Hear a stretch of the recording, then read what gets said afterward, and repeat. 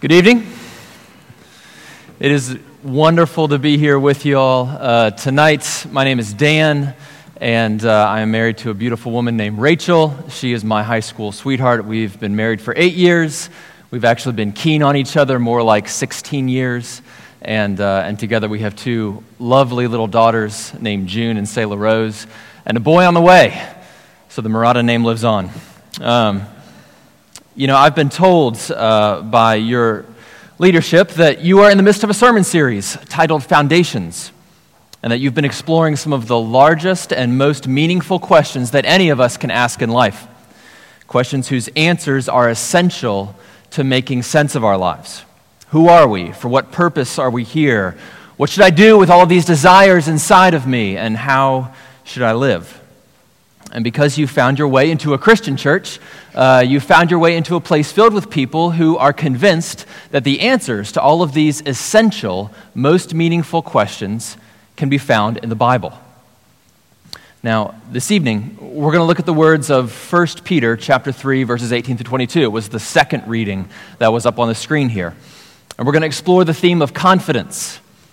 In particular, what reason or reasons are there for Christians today to have confidence in their faith, in the face of a culture that is increasingly in opposition to the historic Christian faith? What reason is there for a Christian to live confidently today?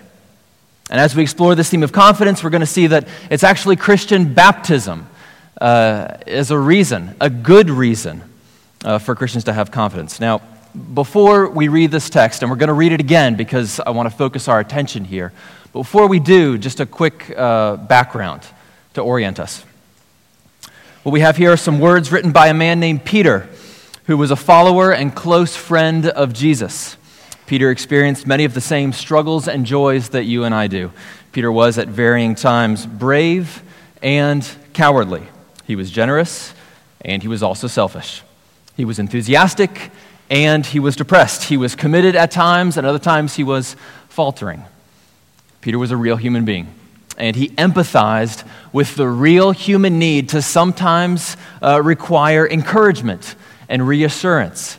He didn't always have it together. Sometimes he needed someone to tell him that things were going to be okay. He needed reassurance. And so the letter that he writes, the one that we're about to reread, is a letter that he wrote to a group of Christians who were living in what is today modern Turkey. Then it was known as a series of towns in Asia Minor. And this is a group of Christians living in these towns as a cultural minority. Mind you, not an ethnic minority per se, a cultural minority. Their Christian faith put them in a minority position in regards to the culture, and they were struggling. They were struggling in particular with confidence. The cities in which they lived were not altogether different than the district. They were at times cynical, mocking, even hostile to the Christian faith. And these Christians were struggling. Some of them were losing confidence in their faith in the face of political and social opposition. So Peter writes them a letter to reassure them because they're like him. So, if you will, if you have a Bible with you, you can give your attention to it. If you don't, that's okay. Just tune your ears to this. Let's give our attention to God's word one more time. 1 Peter 3, verse 18.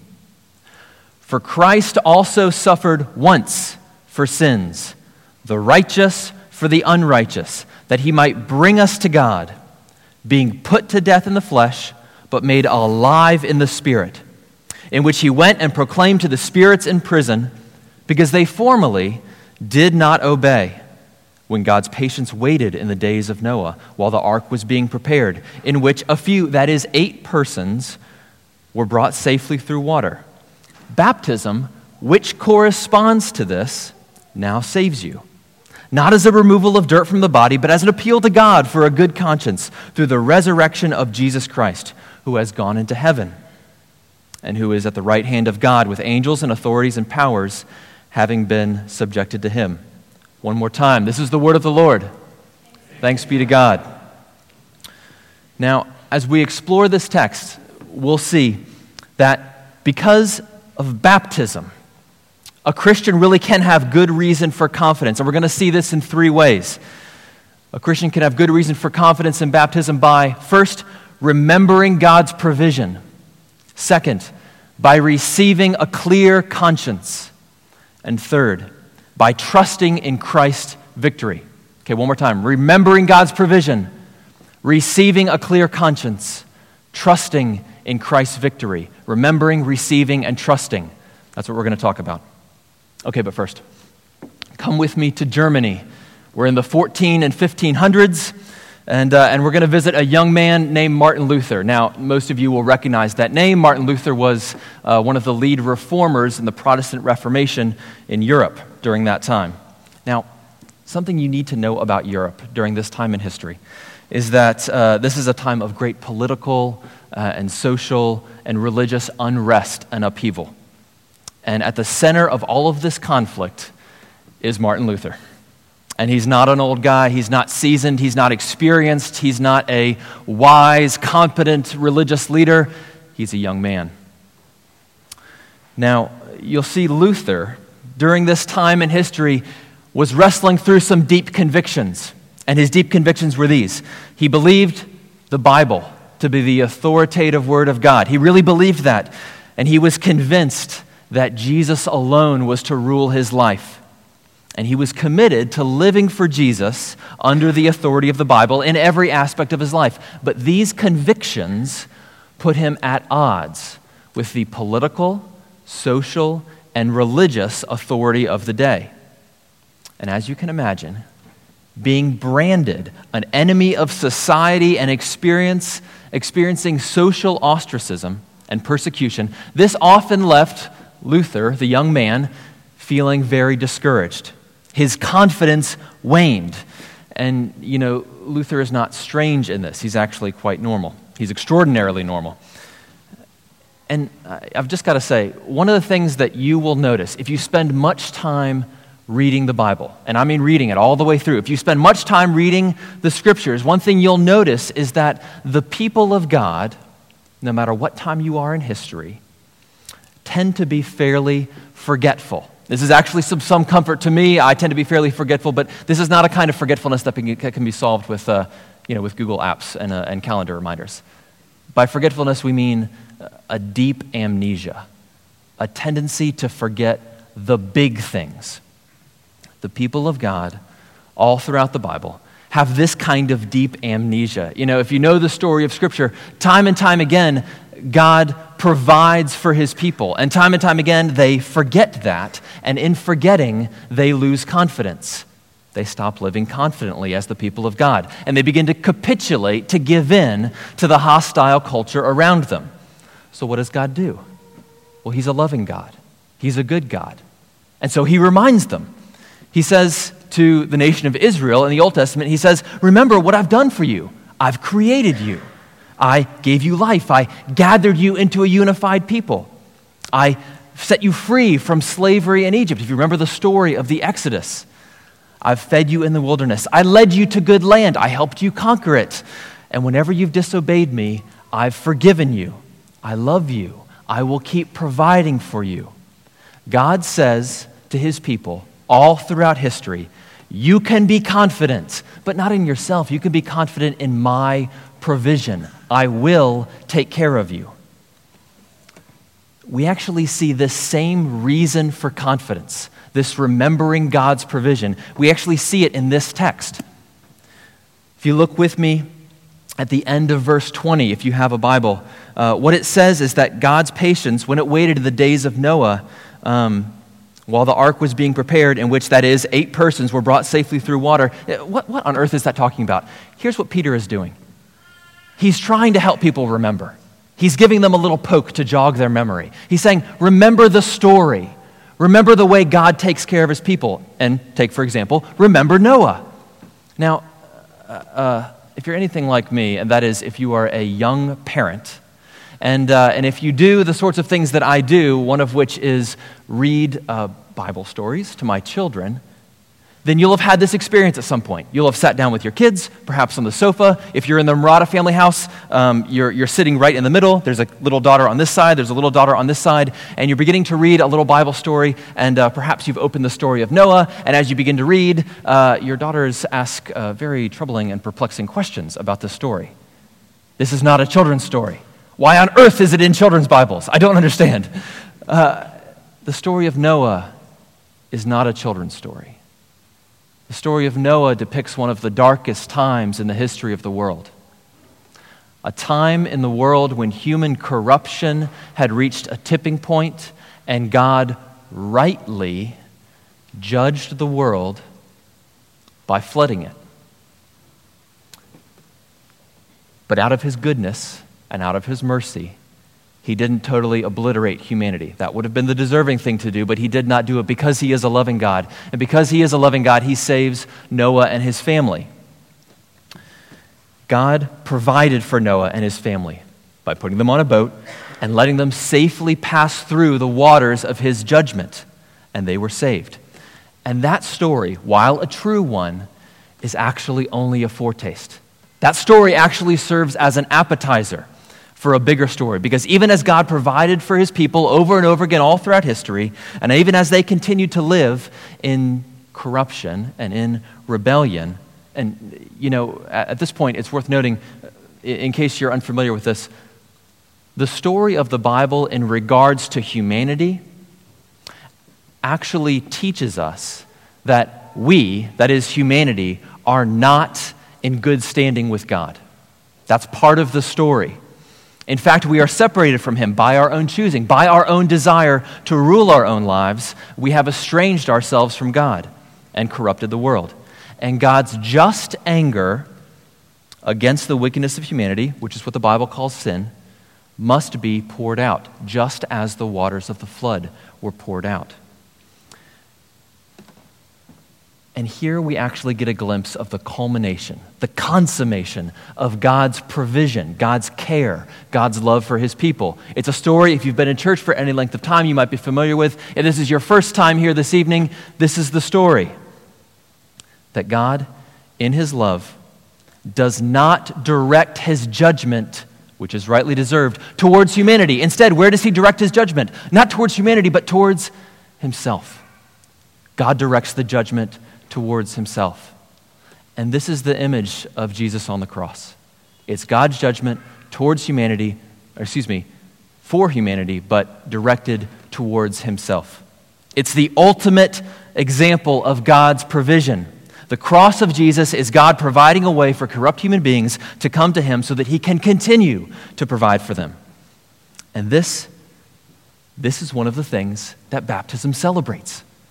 In Christian baptism, we remember God's provision. The symbolism of the water helps us remember how God provided for Noah and brought him and his family safely through the judgment waters of the flood. And in baptism, God provides, in the very same way, God provides a way for us to safely pass through his judgment against our own corruption. And here we have our first reason for confidence. Here's how it works. If you are a Christian, or perhaps even if you are exploring the Christian faith, here's what you do. In moments when your confidence falters, when the Christian faith feels weak compared to the strength of the cultural and social pressures around you, perhaps you're in conversation with coworkers and the tone of the conversation shifts towards mockery of Jesus or the church or Christianity, as it often does. Here's what you do. You mentally begin to think back. You begin to remember. What are you remembering? You're remembering the true story.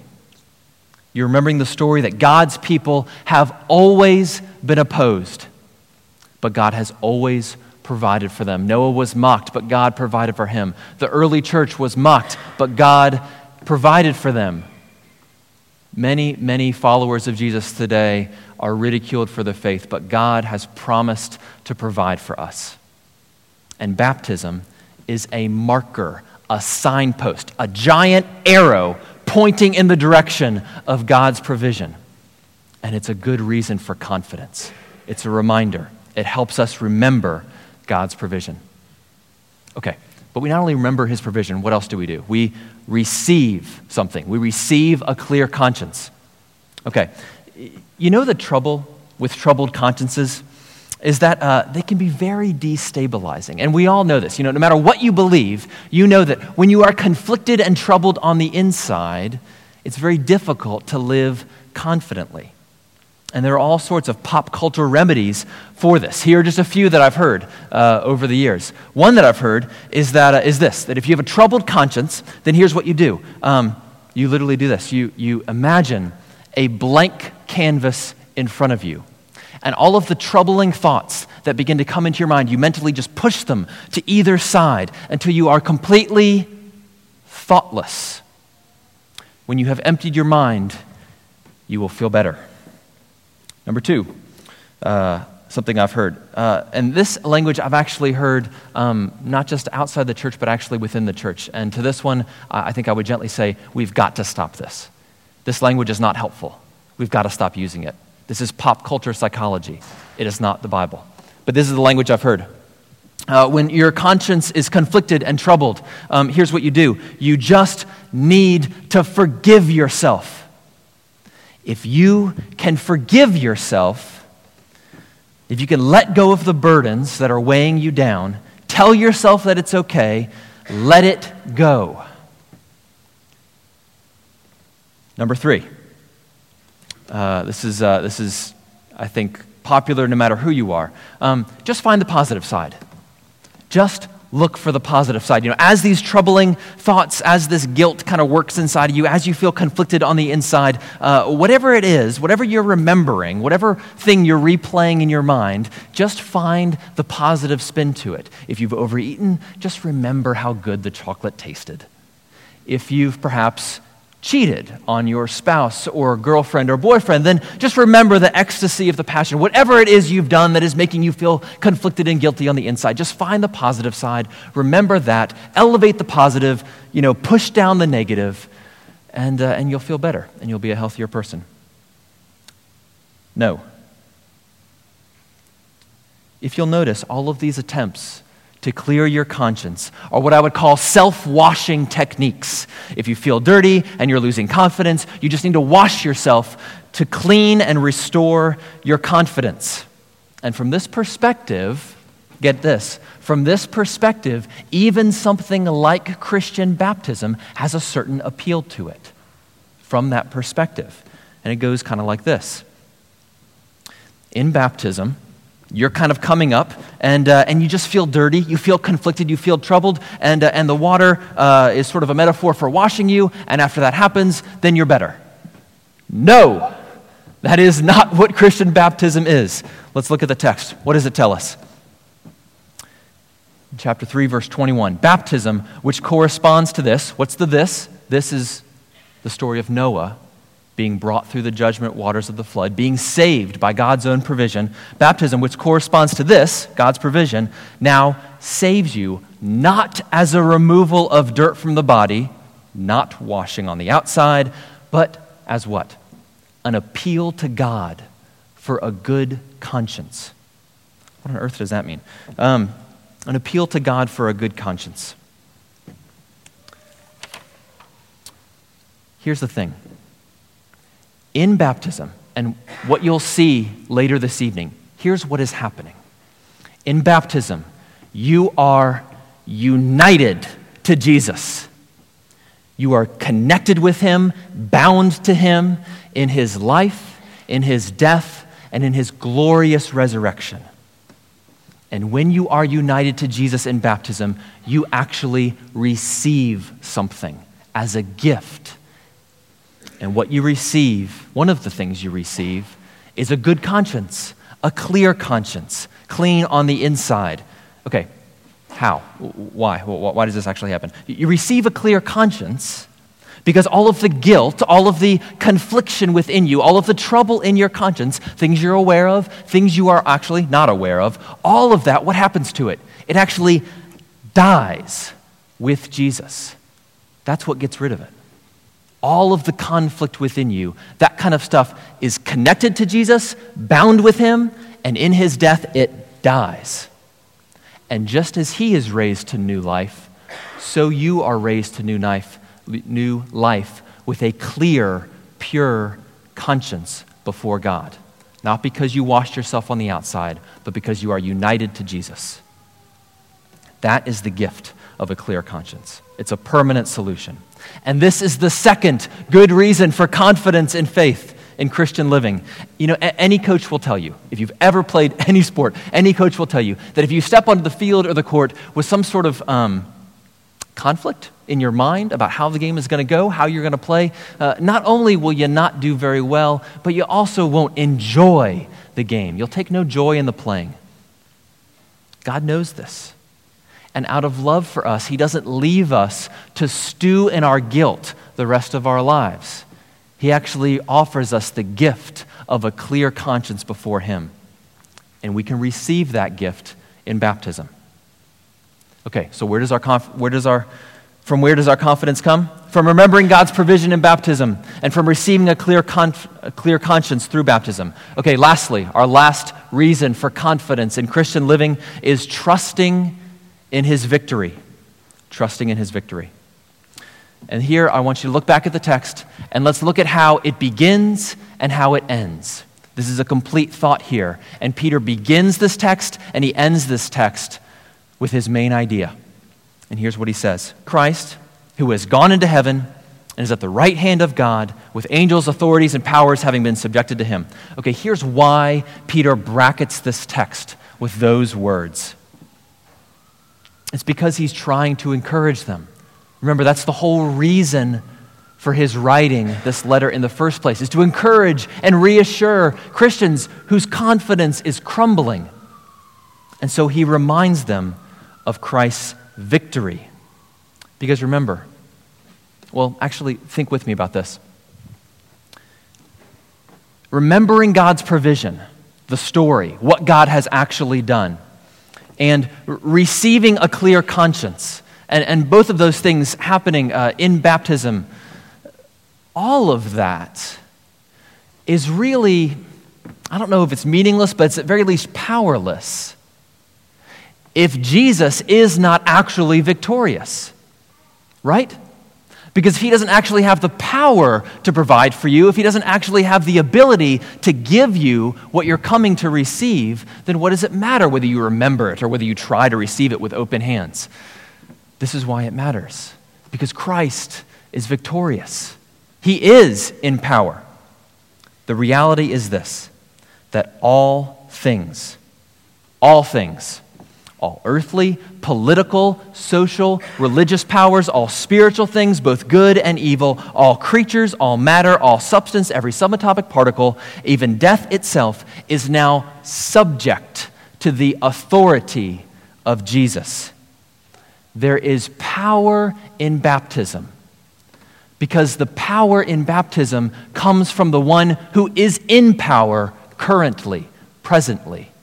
Christ is victorious today and therefore has the power to provide and the power to give you what you come to receive. Now, before we keep going, and actually before we conclude, I just want to say one quick side note. You've probably noticed, if you haven't fallen asleep and been paying attention, that we skipped a couple verses. Did you see it? We skipped verses 19 and part of verse 20. And we skipped these because they're actually very, very difficult. And in fact, Martin Luther, who we talked about earlier, had something very profound to say about these few verses 19 and 20. And I want to read it to make sure I get it exactly right, because this is just really encourages me. Martin Luther, the great reformer, said this about verses 19 through 20. I have no idea what this means. This is so encouraging. If you are new to the Christian faith, or even if you've been here for a while, sometimes you read things in the Bible and you don't get them. They don't make sense to you. Join the club. It's okay. There are times when Scripture is crystal clear and we know what to do next. There are other times where it seems foggy to us and we don't know what to do next. Let's look at what these verses say and see if we can't draw anything from them. Verses 19 and 20. Peter says, in which he went, in Jesus he's talking about, in which Jesus went and proclaimed to the spirits in prison, because they formerly did not obey when God's patience waited in the days of Noah. There's a number of scholarly theories as to what is going on in this text. One is that after Jesus died, before he rose from the dead, he actually descended into the depths of the hellish spirit world and preached to those who had formerly been in disobedience to God. One theory. Another theory is that Jesus was actually preaching, speaking to Noah's contemporaries through Noah. That's another theory. There are various other theories that seemed less important to me to share, but all of them actually pointed to the same thing. They all had a similar theme that ran through the whole thing. And so rather than agonizing over that, I just wanted to share it with you. The theme is simple. Jesus' victory over death and all subsequent powers in the entire world, whether earthly or spiritual. That's the theme. Jesus' victory. And baptism celebrates this victory. And this is where we come to our third reason. In baptism, whether the water is sprinkled over the head of a child or whether somebody is plunged into the water and then raised back up, Jesus' victory over death and all other powers is being demonstrated and celebrated. Without Christ's victory over death and all other powers, baptism would just be a mere memorial service, wouldn't it? And there wouldn't be any power in it. But there is. As we've said, there is power in baptism because the one who gives it power is in power. When you remember your own baptism, if you've been baptized, or when you celebrate or watch somebody else getting baptized, you are trusting in Christ's victory. And this is our third good reason for confidence, trusting in Christ's victory. Okay, let's conclude. Let's review where we've been. Baptism gives a Christian good reason for confidence. In baptism, we remember God's provision. We receive a clear conscience, and we trust in his victory. And these are just a few of the daily actions of the Christian life. Remember, receive, trust. These are Christian verbs. When you are faced with opposition and your confidence begins to crumble, remember that God has always provided for his people, and he has provided for you in the death and resurrection of Jesus.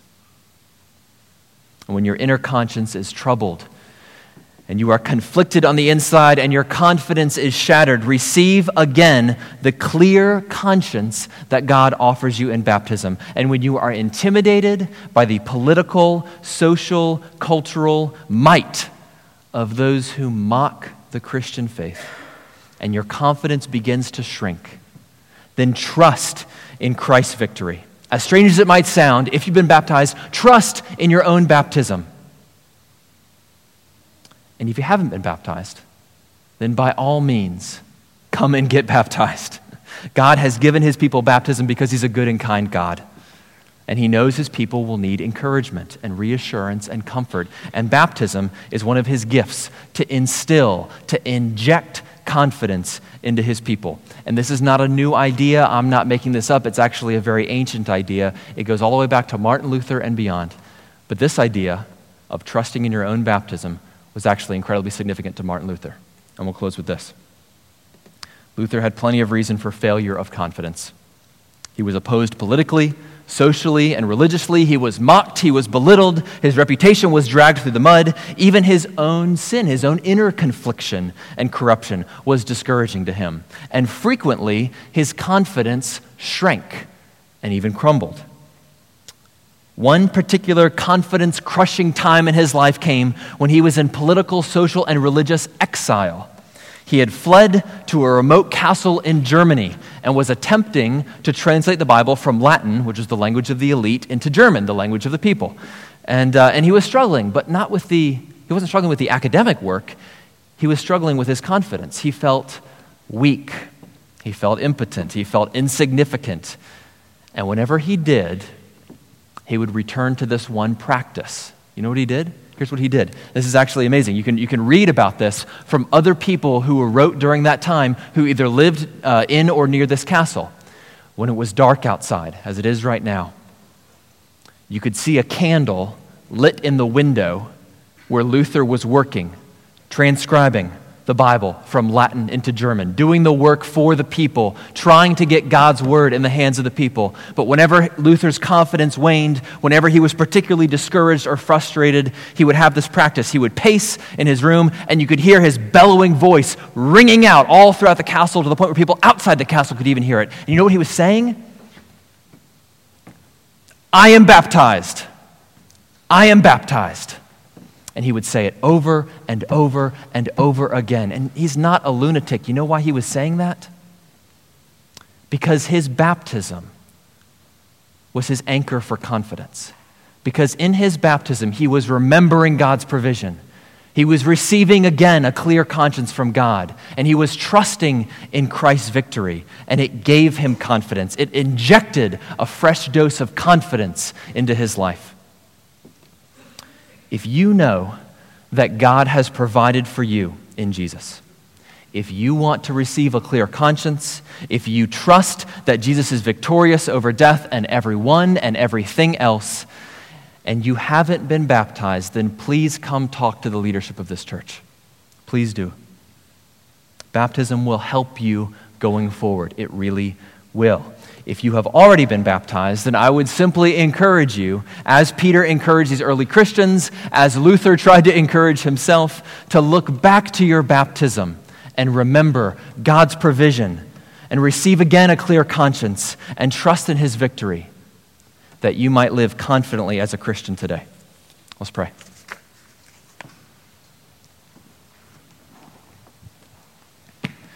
God, thank you for knowing that we are human creatures and we get really discouraged really quickly.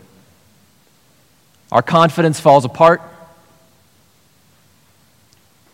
and we need something to look to. Thank you for giving us something physical, something we can actually touch and feel. Thank you for giving us water to be sprinkled or poured or dunked to actually experience. Thank you for giving us something to grab a hold of to give us confidence in this life. We thank you for it, and we love you. We pray in your name. Amen.